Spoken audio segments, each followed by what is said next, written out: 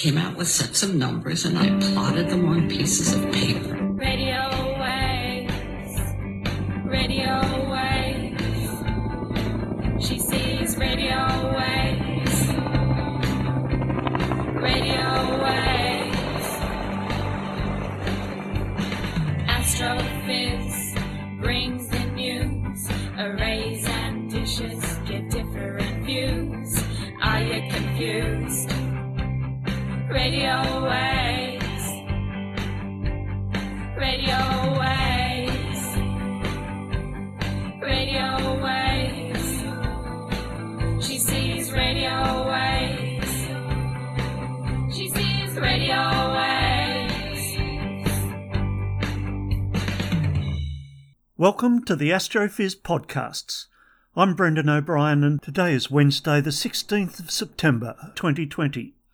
Each month we bring you two fabulous episodes. At the top of each month we have an interview with a respected astronomer, astrophysicist, space scientist or particle physicist. Then in the middle of the month we bring you Dr. Ian Musgrave's Sky Guide for the next 4 weeks, where he previews celestial observations for naked eye observers, telescopers and astrophotographers. We also include a community service announcement asking you to wash your hands regularly, wear a mask if you can't socially distance effectively, and isolate as much as possible as we work our way through this COVID-19 crisis. We also ask you to influence your local politicians with the message that we need to change our energy policies to move to renewable energy to mitigate climate change. So right now, we'll hear from Ian Astroblog Musgrave over in Adelaide, followed by his astronomical tangent.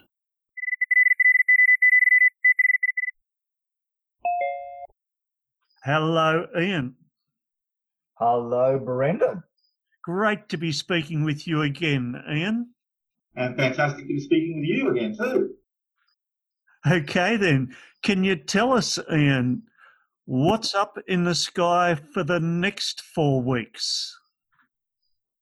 Okay, this is going to be rather busy 4 weeks compared to our previous 4 weeks. Just a reminder that this month's Sky Guide runs from September the 16th to October the 16th, and it's really jam-packed with action. Once again, most of the action is in the evening skies. Let's start with the moon.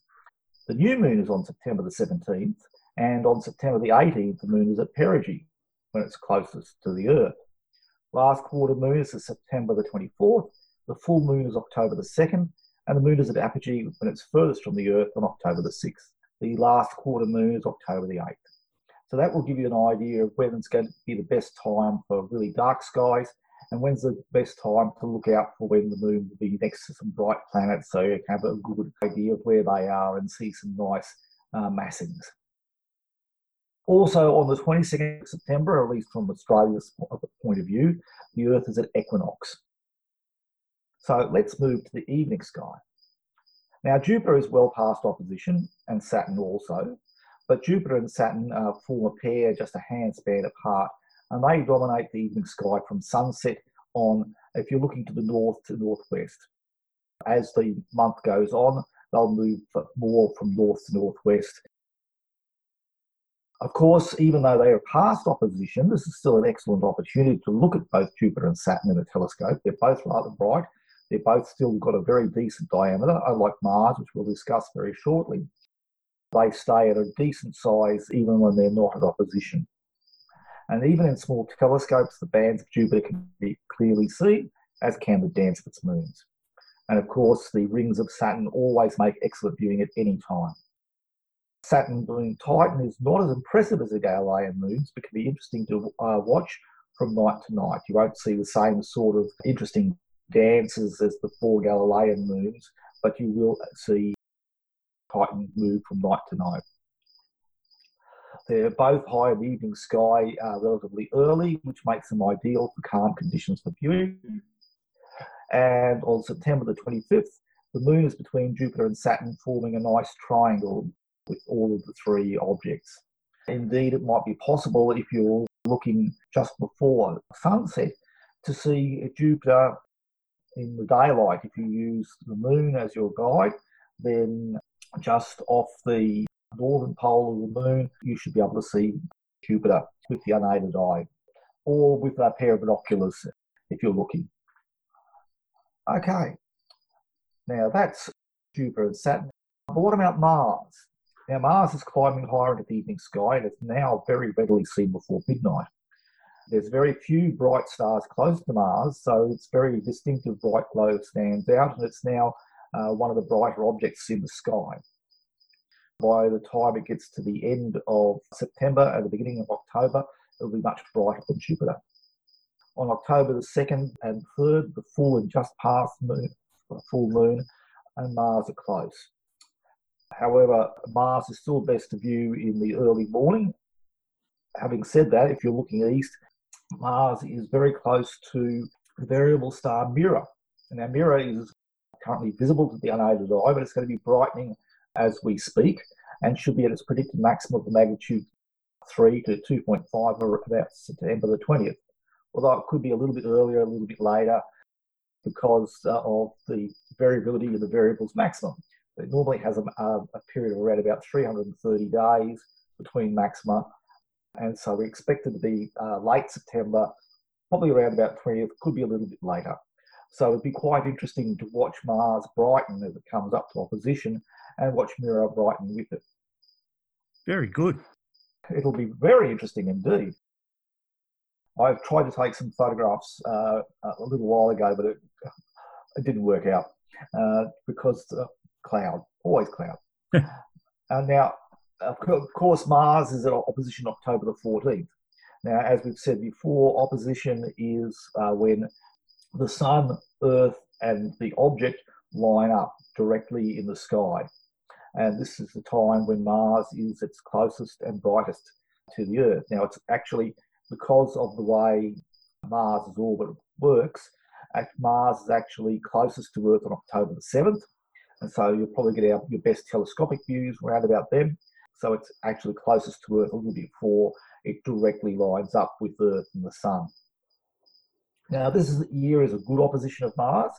It's not as good as the opposition of 2018 in terms of Mars's size, or the great opposition of Mars in 2003.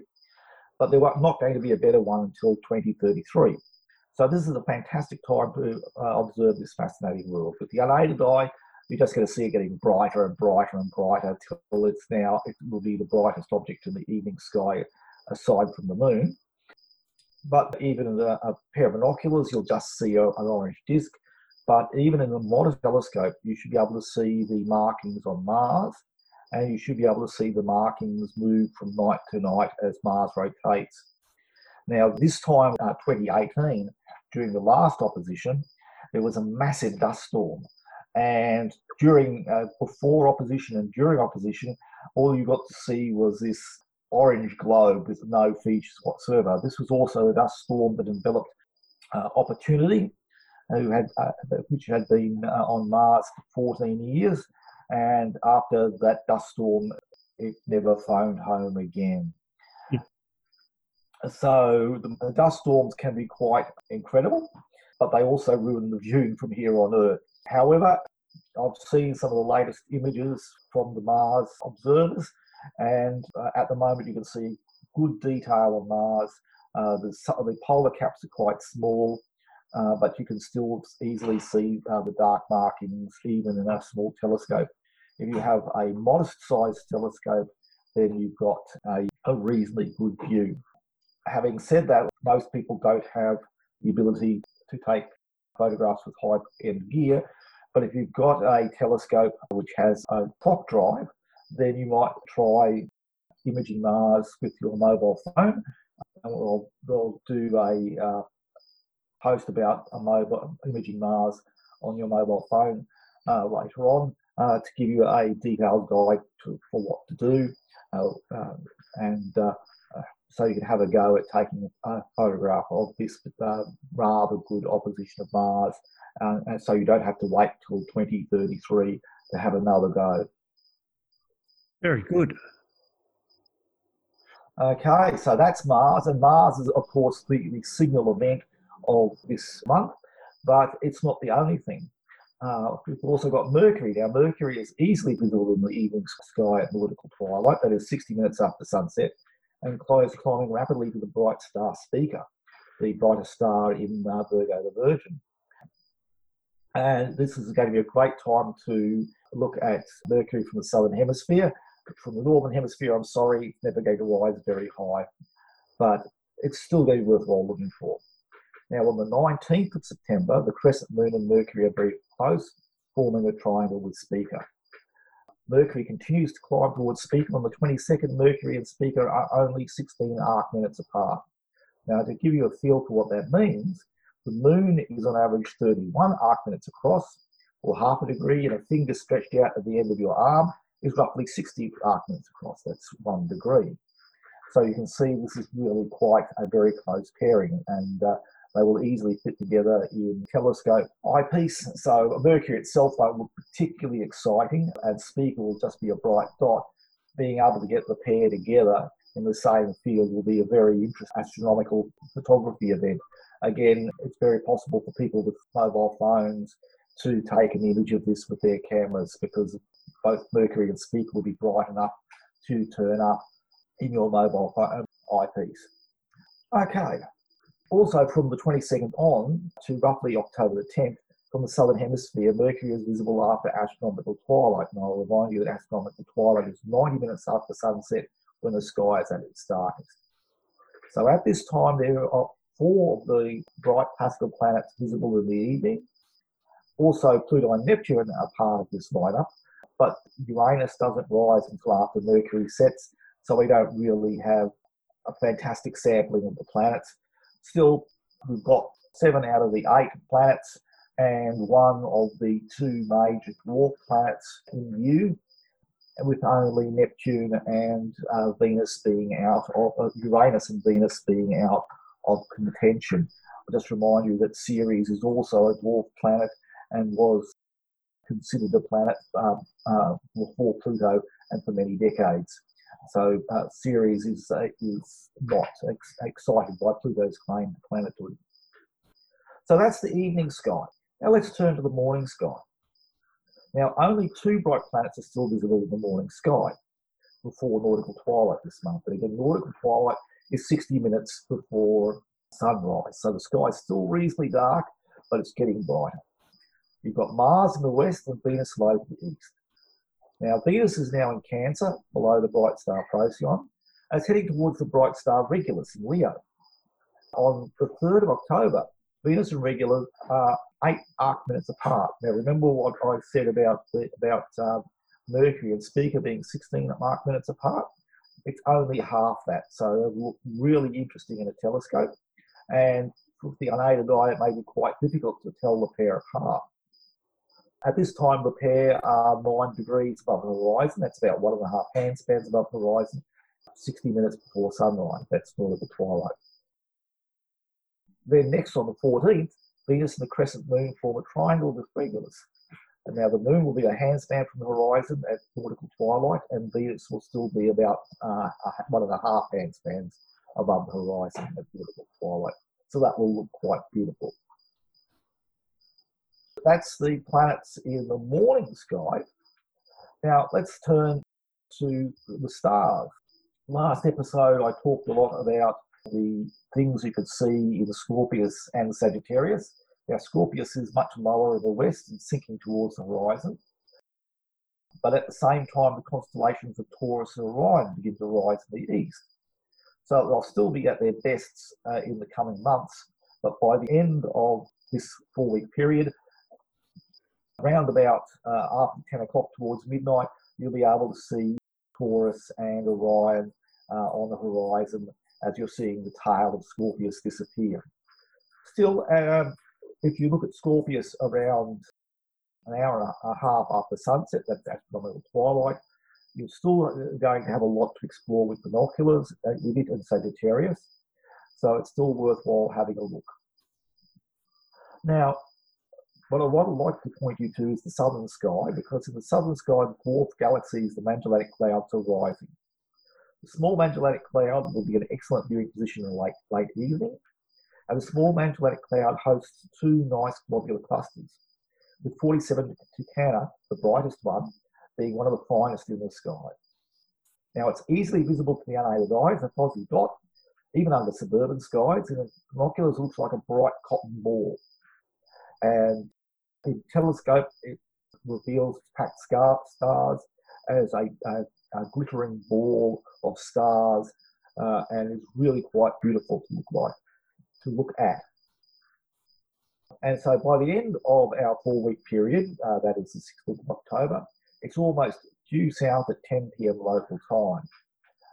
If you want to find it, you may find it easy to navigate. If you locate just off to due south, you'll see slightly up, you'll see a very bright white star. That's Achernar.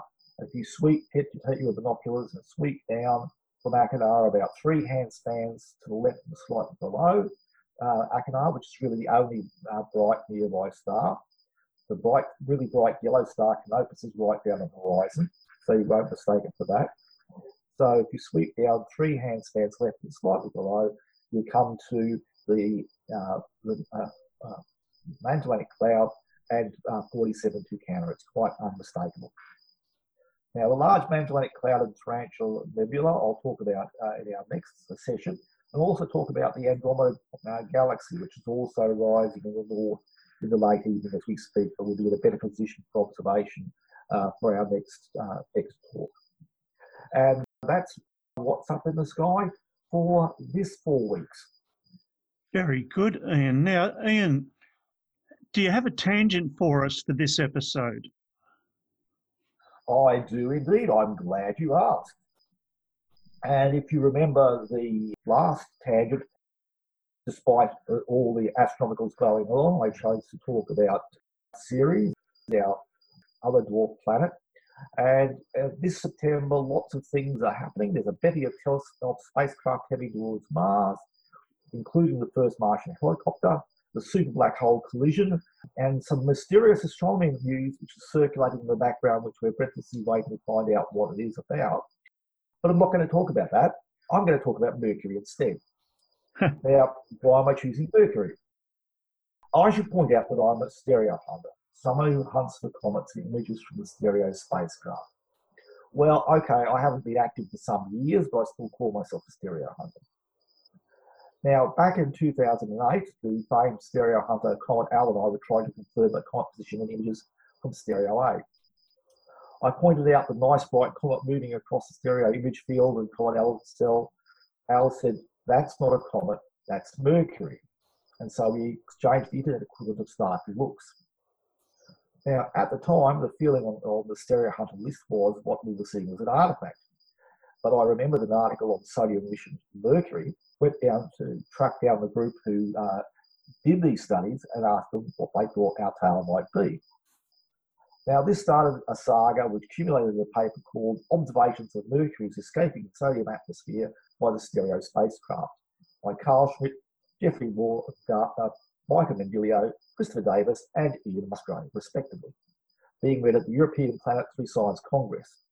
This paper was the subject of a press release, which spread widely to the internet, and it is my first and only scientific paper on astronomy, of course, being the junior author, of course, because all they did was take some stereo images and say, "Hey, look at this."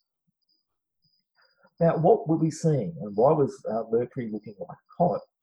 Well, the intense heat of the sun blasts sodium atoms from Mercury's surface into space.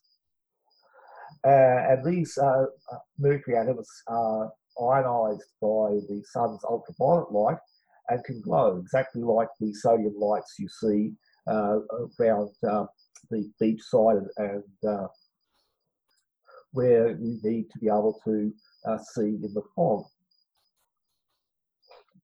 You may be also interested to know that the moon also has the moon. Stop, rewind. You may also be interested to know the moon also has a tail of sodium ion streaming away from it for the same reason. Okay, so why bring up something from 2010 now? Well, quite recently, Carl Adams made a magnificent video of Comet C19 C/1 stop rewind. So why bring it up now? In the wake of Carl Batten's recent magnificent video of Comet C/1999 Whitefly Atlas as it passed through Stereo's H1 field of view heading to Comet Death, that video also featured Mercury's sodium tail. And it's quite prominent when you look at the video. So the question arose, can Mercury's sodium tail be picked up on Earth by amateur astronomers? Now we know Mercury's tail has been picked up by specialised astronomical telescopes with special filters by professional astronomers. But what about amateurs? Well, it turns out it can. In fact, there have been several images of Mercury taken by amateurs with fairly modest telescopes. So, something as simple as a 6-inch reflector or a 60mm refractor. And also narrowband filters to pick up sodium light. Now, narrowband filters are widely available, but somewhat pricey, and can be picked up from almost any astronomy store. And there was a recent successful imaging using a 589.31 nanometer filter. But you will need a guided telescope and integrate a number of exposures. The most recent exposure took 100 to 10-second exposures in order to get their nice view of Mercury's sodium tail. Now, for most amateurs, you will have a guided telescope these days, and you will have a modest exposure. So if you want to try and invest in a narrowband filter and have a go, I strongly advise you to. But what about simple broadband exposure without the filter? And that's a very good question, and one that has occupied a number of the astronomy boards for a while, and one of our listeners can try if they have a guided telescope. Now, in September and October, Mercury will be in an excellent position for imaging from Australia. So we'll have Mercury being relatively high above the horizon, well until the sky is dark, and it's very good for trying out. Now, we know that Mercury's sodium tail is brightest around perihelion and aphelion. Now, for us, aphelion is on September the 19th, coming up shortly, but at this time, Mercury is only 4 degrees above the horizon at astronomical twilight when the sky is fully dark. So it may be a bit difficult for pointing telescopes and taking long exposures. Now, Mercury is 7 degrees above the horizon, which is much better at astronomical twilight between the 24th and 29th, but the tail will be fading. So this is quite a decent challenge, whether using broadband or narrowband. You're going to need to take a lot of exposures. Quite often better to take a number of short exposures and stack them using free stacking software rather than trying to do a long exposure, which will tend to overexpose the background. But nonetheless, this will be an excellent challenge for the telescope owners amongst our visitors, and a unique time to be able to see a very unusual stop rewind and a stop rewind, and an opportunity to do something that is almost unique amongst the planets of the solar system. And that's my tangent for September, October. Very good, Ian. That sounds like quite a challenge, but I'm sure there'll be some people who take it up. Well, thank you very much, Ian Astroblog Musgrave. Thank you very much, Brendan. It's been a pleasure to be on, and hopefully I've given the listeners some exciting things to look at. And there's so many things occurring in this packed period that no matter when you step out, there'll be something to look at when you look up. Excellent. Fantastic. See you, mate. See you, mate. All the best. Cheers. Bye. And remember, Astrophiz is free and unsponsored, and we're very happy to recommend that you can always get the latest and best space news from Rami Mandow at spaceaustralia.com.